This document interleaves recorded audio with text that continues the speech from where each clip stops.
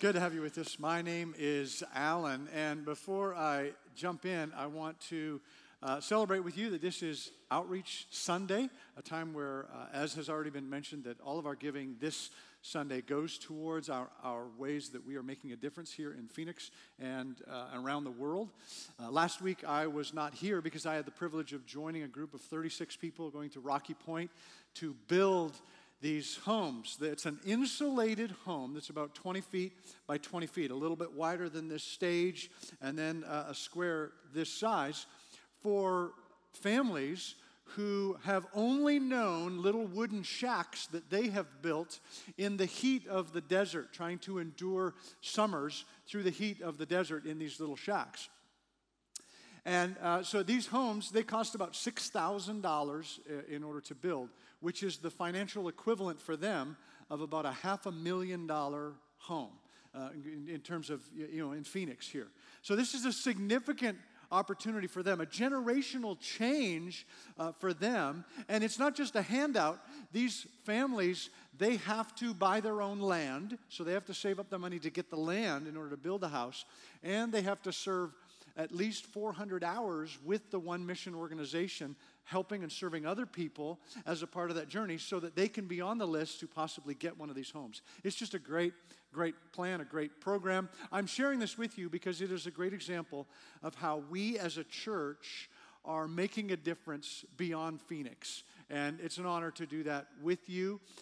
This is an example of how your generosity literally leads to joy, generational joy, and the opportunities that come for this family and their kids, etc. So very excited about that. You saw some of the photos up there, some of the things that we do together as a church.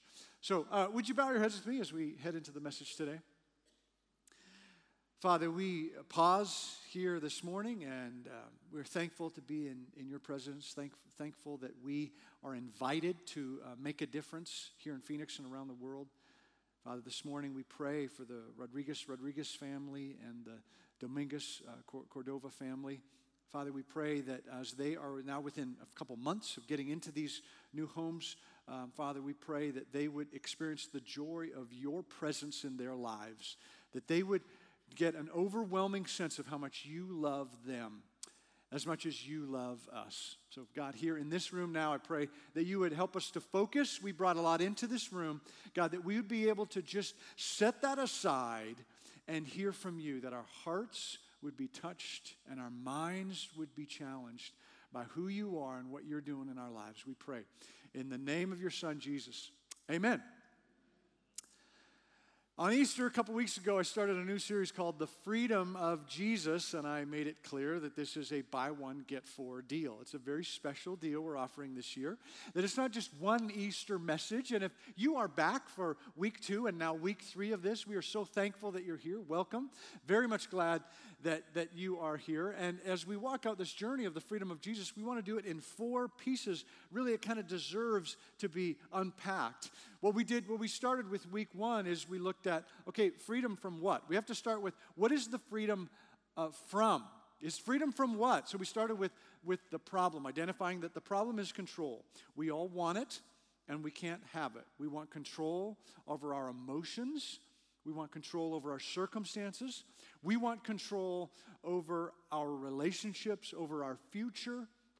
We want control over the decisions that we make so that we can live good lives and be the men and women that we want to be. But in the words of Paul in Romans chapter 7, what I want to do, I don't do. What I hate, I find myself doing. These words that so many of us can relate to. The problem is control. We want it and we can't have it. And the solution is Jesus. It's what Jan talked about last week. The solution is Jesus. And it's not just that we take our lives as they exist and we add a little bit of Jesus to it. It's not just that we take our lives and say, hey, here's a good self-help book. Hey, here's a good gym where you can work out and take care of some physical, things that would make you better. And then, you can add Jesus to it and kind of get the whole picture. That what Jan talked about last week was there's this guy named Nicodemus who talked with Jesus in John chapter 3 about what it means to follow Jesus. And Jesus said, you know what? You got to just clear the whole table. That if you want to follow Jesus, it's about being born again. which means that we surrender everything, every area of our lives, not just the parts that we want to. It's about having a clean slate and surrendering the whole thing. As babies, we come in and we say, we got to start fresh on this whole deal. The problem is control. The solution is Jesus. And today we're talking about the result. And the result is the great news, okay? Today, this is the good news stuff. Today, I'm not asking you to do anything.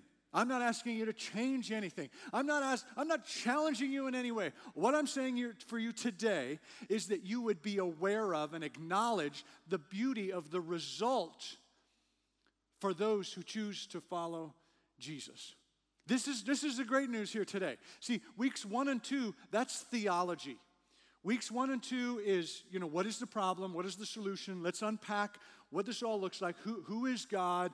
How does this whole thing work? Why did God come down in the form of Jesus? Who is Jesus? All of that. That's all very important stuff. It is important stuff to dig into this. Theology is good. It has its place. We need to kind of unpack this a little bit. But theology doesn't matter if it doesn't affect our lives.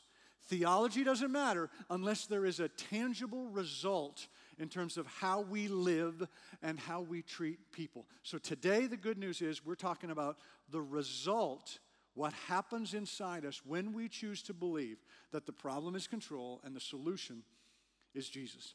To help us understand this result today, I want to take a look at one of my favorite stories of Jesus. This is one of my favorite stories. It's found in the book of John, chapter 9. If you have your Bible with you or have an electronic Bible, please open it up to this, and you are going to want to read this thing through again later on. This is just a great story. For those of you online, please get yourself a Bible and look at this together with us. John, chapter 9.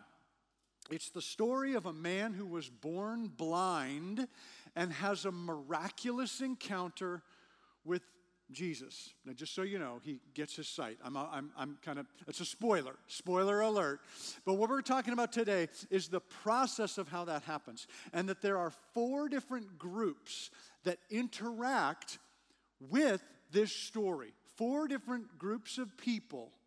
The first group are the disciples. And the disciples are the group that Jesus had invited, the young men that Jesus had invited to follow him for a 3-year period, the ones that Jesus poured into. And they saw most of the miracles, heard most of the teachings of Jesus. What an incredible honor that would have been. The disciples are where we start the story in chapter 9, verse 1. As Jesus went along, he saw a man blind from birth. His disciples asked him, Jesus, Rabbi, who sinned, this man or his parents, that he was born blind? Now, the story is interesting right off the bat because here are the disciples asking Jesus about this blind man who's right in front of them. And they're talking to Jesus in third person about this guy who's right. He's blind, he's not deaf, so he can hear this. It's like medical students, medical interns who are standing over a patient who's awake and talking to the resident doctors or whatever and just saying, what's all that green pus? It smells bad. Is that infected? It looks disgusting. What are we supposed to do with that? I mean, that's what they're doing with the blind man right in front of him, just asking these questions. And their questions are about, okay, Jesus, what did this guy do? Whose fault was it? How does God handle generational sin? Was this his parents' deal or his deal? How does this all look? The disciples are more interested in theology. Again, theology is good. Theology is important. How does this all work? They want to unpack this. The disciples are interested in theology, and they should be.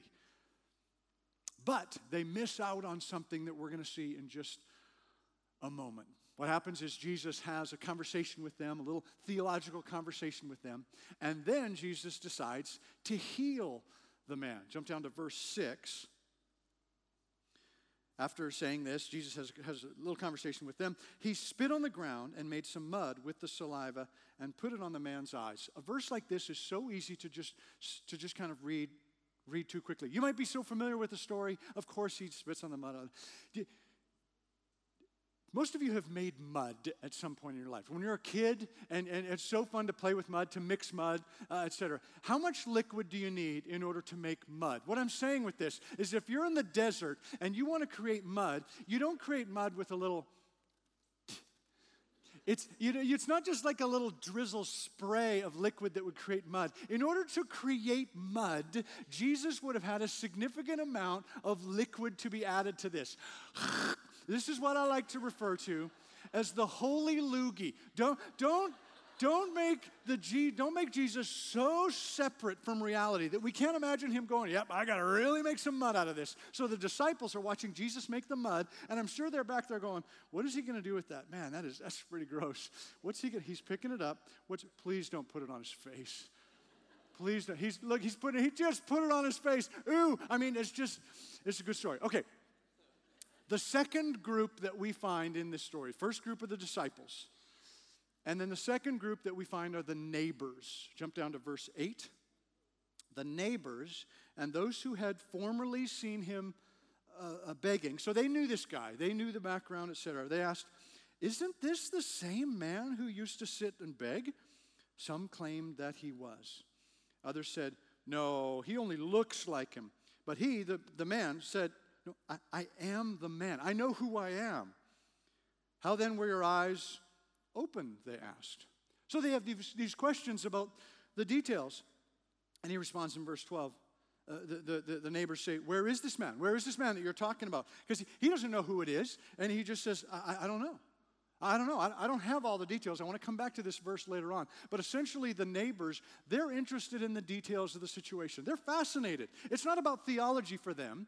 It's just about practical details. Well, this is interesting because they're chatting. You know, they're neighbors and they're interested in gossip and information. And what are the details? Well, that's not what I heard. Here's what I heard. And so they're doing this whole story. The neighbors are engaged, but they're more interested in the details.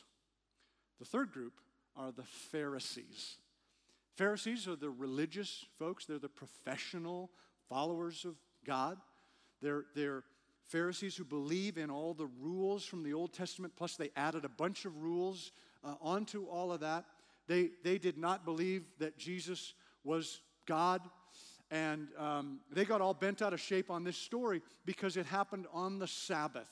So the Pharisees were really struggling with all of this. Their involvement jumps down to verse 15. Therefore, the Pharisees also asked him how he had received his sight. He put mud on my eyes, the man replied, and I washed, and now I see. Some of the Pharisees said, this man is not, now we're talking about Jesus, this man is not from God, for he does not keep the Sabbath. Pharisees are all bent out of shape. They're more interested in the rules, more interested in what they're allowed to do on what day and not allowed to do on what other day. The final group, there's 4 groups in this story. The final group is the actual man's parents. The guy's actual parents. Now, surely they are going to acknowledge the result of what happened to their own boy. Surely they are not going to get caught up in some other kind of distraction. Verse 19. The Pharisees say, is this your son? They ask. Is this the one you saw was born blind? How is it that now he can see? The Pharisees want an explanation from the parents. Now, what's really important before you look at their response is to understand that it was incredibly important for a Jewish family to have access to the synagogue. That this was essential for their finances, for their social status, and the ones who controlled who was in the synagogue were the Pharisees. And so they didn't want to say anything wrong or anything that the Pharisees wouldn't like, or they would get kicked out of the synagogue, and that would have tremendous implications for them as a family. So they were nervous. They were concerned. You can see their hesitation in their response in verse 20 when they say, we know he is our son, which to me is a hilarious response. They're just so cautious that they're just kind of going, okay. They would look at each other. We know he's our son. That's okay, right? We're so far so good. And then they keep going. The parents answered, and we know he was born blind. Okay, so far so good. But how he can see, or who opened his eyes, we don't know. Ask him. He is of age. He will speak for himself. They totally pass the buck. They're afraid, and so they in this story are just saying, yeah, I'm separate.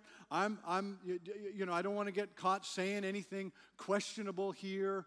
They're just saying, all I want is for everyone to just be happy, so that me and my wife, we can continue to go to synagogue and all that kind of stuff. We got 4 groups of people here in this story. The disciples are more interested in theology. The neighbors are more interested in the details. The Pharisees are more interested in the rules. And the parents are interested in self-preservation. They just have to take care of themselves. The tragedy of this story is that no one was interested in the result. No one in this story said, wow. No one. Not even his parents had an overall response of, I know that guy. He was blind his whole life. I've known him for years. And now he can see. It's obvious that he can see. No one was celebrating. That's the tragedy of the story. No one celebrated the result of what Jesus did in this guy's life. And you can see the frustration building in the man who received his sight. Jumping back to verse 12, I read this already. The neighbors say, where is this man? Where is him? Where is this guy who healed you? And the blind man says, I don't know. As in, I was blind. I don't know where he came from. I don't know what he looked like. I don't know what clothes he was wearing. I don't know which direction he went in. You know why? Because I was blind. And the frustration goes on. Verse 15, and the Pharisees are saying, how does this happen? Well, okay, he put mud in my eyes, and I washed, and now I see. He's just kind of, he's going mad here. Verse 25, he finally says, okay, whether he, this guy, you call him Jesus, whatever, whoever this guy was, whether he is a sinner or not, I don't know. One thing I do know, I was blind, but now I see. Do you understand me? Because I'm sure he's thinking, you guys don't seem to get this yet. All right, let me help you out. Let me help you out. What I want you all to do, in fact, what I want you all to do here in this room, and any of you online, any of you watching, listening, whatever, what I want you to do is close your eyes. Just close them as tight as you can. Close your eyes. Just do it. Just close your eyes. Now, yesterday, this is what I saw. And for my whole life up until this moment, this is what I saw. Okay, now I want you to do something amazing. Open your eyes. Open your eyes. Open your eyes. This is what I can see now. Can you see the difference? Can you see how this is an amazing thing that happened here? He's saying, I don't know. I don't know how it all works. I don't know what direction he came from. I don't know what he looked like. I don't know how people say he's the Lord. I don't know how God came down in the flesh in the form of a baby. I don't know how this man is God, and God is God, and yet they're separate, and yet they're the same. I don't know how that all works. What I know is that I was blind, and now I see. One of the most powerful things, if you're a follower of Jesus, one of the most powerful things you can say to someone who's interested in your faith is, I don't know. He says it multiple times here in this story. I don't have all of the answers. I don't have all the theological answers. One of the most powerful things we see, because there's sometimes an assumption, or there's an assumption sometimes that people have about Christians, or that Christians have about themselves, that they got to have all the answers. And one of the most powerful things we can say is, I don't know. I don't know why bad things happen to good people. I can't explain that. I don't know why good things can happen to bad people sometimes. I don't know in that tragedy why he died and she didn't. I can't explain that. I don't know why I was born here and the Rodriguez family was born in generations of poverty in the desert of Mexico. I don't know. I can't explain that. What I do know is what the result is in my life. What I do know is what it has meant for me to be a follower of Jesus. I cannot explain all the theological stuff. I don't know. I don't have all the answers. What I know is that I was blind, but now I see. And this story, John chapter 9, is not a unique standout story. It is a consistent pattern in Jesus' life that he came to bring results in people's lives. Physical and emotional and spiritual results. That Jesus did not come to give us information. He did not come to give us answers to all the questions. Jesus came to bring results. He came to bring change. He came to bring transformation into the lives of those who choose to believe that there's a problem and that Jesus is the solution. That he came to bring the great news of a result. And this is consistent throughout the Jesus story. When Jesus was just a rabbi, and I say quotes because I'm old and I haven't learned that you're not supposed to do that anymore. And because Jesus was never just a rabbi. He was never just a rabbi. But I say just a rabbi because that's all they thought he was at the time. That he was not a threat to the Jewish people and he was not a threat to the Romans yet. He was up in Nazareth, in the town that he grew up in. And he was in a synagogue, in a Jewish synagogue, and he was a rabbi. He wasn't the top rabbi. He was just sitting as a part of the synagogue experience. And one of the rabbis had asked him to come and read from an ancient scroll, from the scroll of Isaiah, that had been written hundreds of years prior to that. None of this would have been unique or odd at this time. The story is found in Luke chapter 4, where Jesus takes the scroll. It's Isaiah chapter 61. He opens it up, and he starts reading, "The Spirit of the Lord is on me, because he has anointed me to proclaim good news to the poor. He has sent me to proclaim freedom for the prisoners and recovery of sight for the blind, to set the oppressed free, to proclaim the year of the Lord's favor." Rolls it up, sets it aside. Nothing out of the ordinary so far. Until he looks at everyone and says, "Today, this scripture is fulfilled in your hearing." In other words, I am he, Jesus said. I've come not just to be a rabbi. I have come to bring results, to bring transformation. I have come to bring good news to the poor. I have come to proclaim freedom for the prisoners and recovery of sight for the blind. And we see over and over again in Scripture that this is what Jesus came for, was for transformation, for results in our lives. The problem is control. The solution is Jesus, is surrendering our lives to Jesus. And the result is freedom. The result is freedom. So that we no longer have to keep up with the Joneses. So that we no longer here in this community have to continue to do what everyone else tells us we're supposed to do, or what's important, or what success looks like. The result is freedom. So that we can have a completely different conversation with the Joneses. That we can say to the Joneses who just bought a new truck, and we can say, "Wow, that is a nice truck." And we can climb up into the truck and look in and say, is that got a Hellcat V8 engine in it? That is a monster truck. That is awesome. We can say that to the Joneses and not be jealous and not be burning with envy. We can say to the Joneses, "Hey, I just want you to know, my wife and I, we've had a hard time of it. We've been really struggling, and all along we were hoping to kind of figure it out, and then we would just fight and fight. We were spiraling and we couldn't get out of it. But we found out about this deal at Mountain Park Church on Monday nights.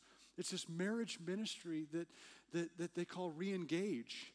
And it was a transforming experience for me and my wife. And so I just wanted to tell you about it because I hear you guys fighting all the time, and I just thought maybe, you know, we can have a different conversation with the Joneses. We can say to the Joneses, I don't mean that last part, but we can say to the Joneses, hey, this weekend, can you watch our dog? I know you don't like our dog that much, but can you just come over and take care of our dog? Because we're going this weekend to Rocky Point, and we're going to help build a home for a family that has a total income of about $100 a month. And so we're going to go down there and see what we can do to help them out. And we'd love to tell you about it when we get back. And if you ever want to join us, that'd be great. We can have a completely different conversation with the Joneses. The result of acknowledging Jesus as the solution is that we can experience freedom. We can say, I was blind to what it meant to experience pure joy. And I was pursuing everything that I possibly could and chasing after the wind in so many different ways. But now I see. The result is freedom. I have heard the concept of freedom in the church for many, many, many years. Heard many messages on it, and I've thought about this whole idea of freedom, and we sing about it on a regular basis. We sang a song, I am free indeed. We sing about freedom all the time. I've seen Braveheart multiple times, and so the whole freedom thing, the concept I'm very familiar with, thought about it a lot, but you've got to ask, freedom from what? What really do you mean? What does freedom look like for those of us here who are not physically incarcerated? What does emotional and or spiritual freedom look like? And I think it can look a number of different ways, and a number of you, maybe you have your own definition or understanding or own personal experience of what that looks like. Here's an example of what it looks like for me. Living a life that is free, for example, means we are no longer afraid of any questions. Any questions from any person.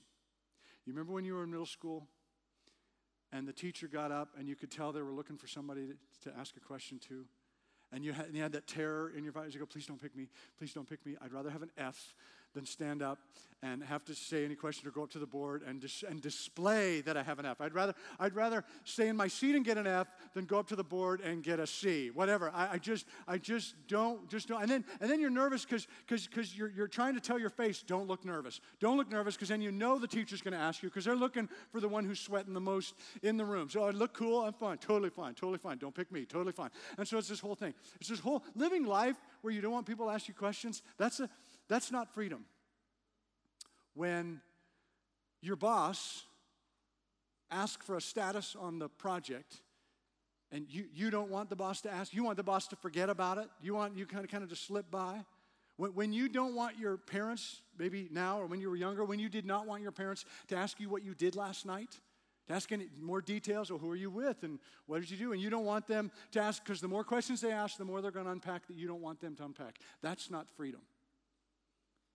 When someone asks to use your phone, they want to borrow your phone, and your first thought is, what apps do I have open? And if they take my phone, and they have access to my phone for a minute, what are they going to see that's a part of my phone experience? Or when somebody asks to borrow your computer because they just want to look something up, and you're just looking over the shoulder hoping that they're not going to go into the browser history. That's not freedom. When we don't want anyone asking us questions about our habits, about our thought life, about our spiritual disciplines, about how we're doing with Bible reading or prayer or whatever's going on in our lives, if we don't want people to ask questions, that's not freedom. That means we haven't experienced the result that surrendering our lives to Jesus offers. Now, I'm not saying that the answers to all those questions is great, is perfect. I'm not saying that the answer to all of those situations is something that we're always going to be proud of. It means that we're not afraid of any question. You can ask any question. You can ask me any question. You want to live a life of freedom, just ask any question, and the answer might be, hey, you know what? That's actually an area I'm struggling with. I'm still working on that area. But freedom means we are not afraid of any question. The problem is control. We want control over what people ask and what they don't ask, what people know and what they don't know. And we can't have it. The solution is Jesus. It's saying that we have to be born again, is what Jesus said to Nicodemus. We have to wipe the table clean and say, everything goes up on the table. Everything. There's nothing outside of this journey now. I surrender every part of my life to Jesus. And then the result is freedom. The result is that we're not afraid of what anyone asks, what anyone pursued, what everyone looks at, whatever. The result is we just live out our lives saying, I'm living a life of freedom, or as the old song goes, I once was lost, but now I'm found. Was blind, but now I see.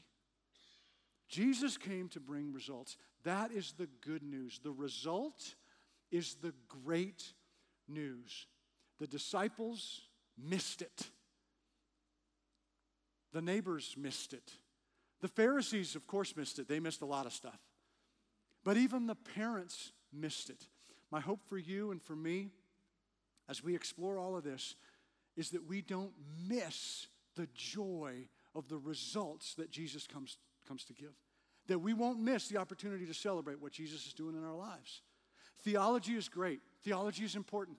Steps 1 and 2, the problem, the solution, all of that stuff is important to think about and understand, but it means nothing if it doesn't affect the way we live our lives, the way we interact with people, the way we treat people.